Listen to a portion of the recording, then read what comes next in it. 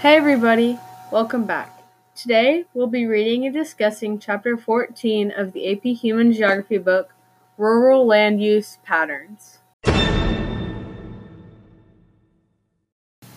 I didn't realize that farmers using irrigation caused problems with other people in desert arid areas that wanted to use the water, like in the Nile River and in the western U.S.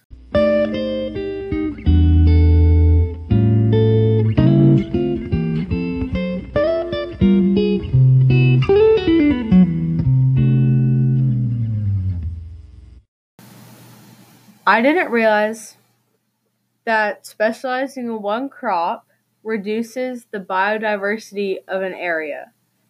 Biodiversity is very important to keep the areas healthy, and all of the monocropping or monoculture going on in certain areas of the earth is creating a problem.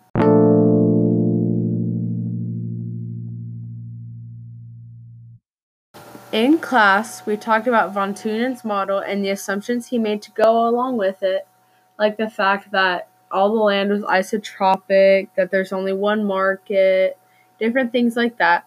And when reading the book, I came across a page with a whole paragraph dedicated to von Thunen's assumptions about how the market was only one for the surrounding areas and that farmers were in business to make a profit and different things like that.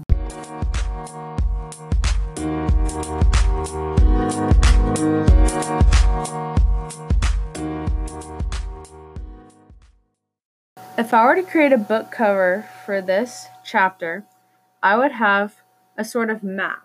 It would be like a circle map. So basically von Thunen's model, but stretched out onto an actual map, like where the areas would be in the world. So the market would be, say, Dallas, and the horticulture area would be the surrounding things, and it would zoom out like that.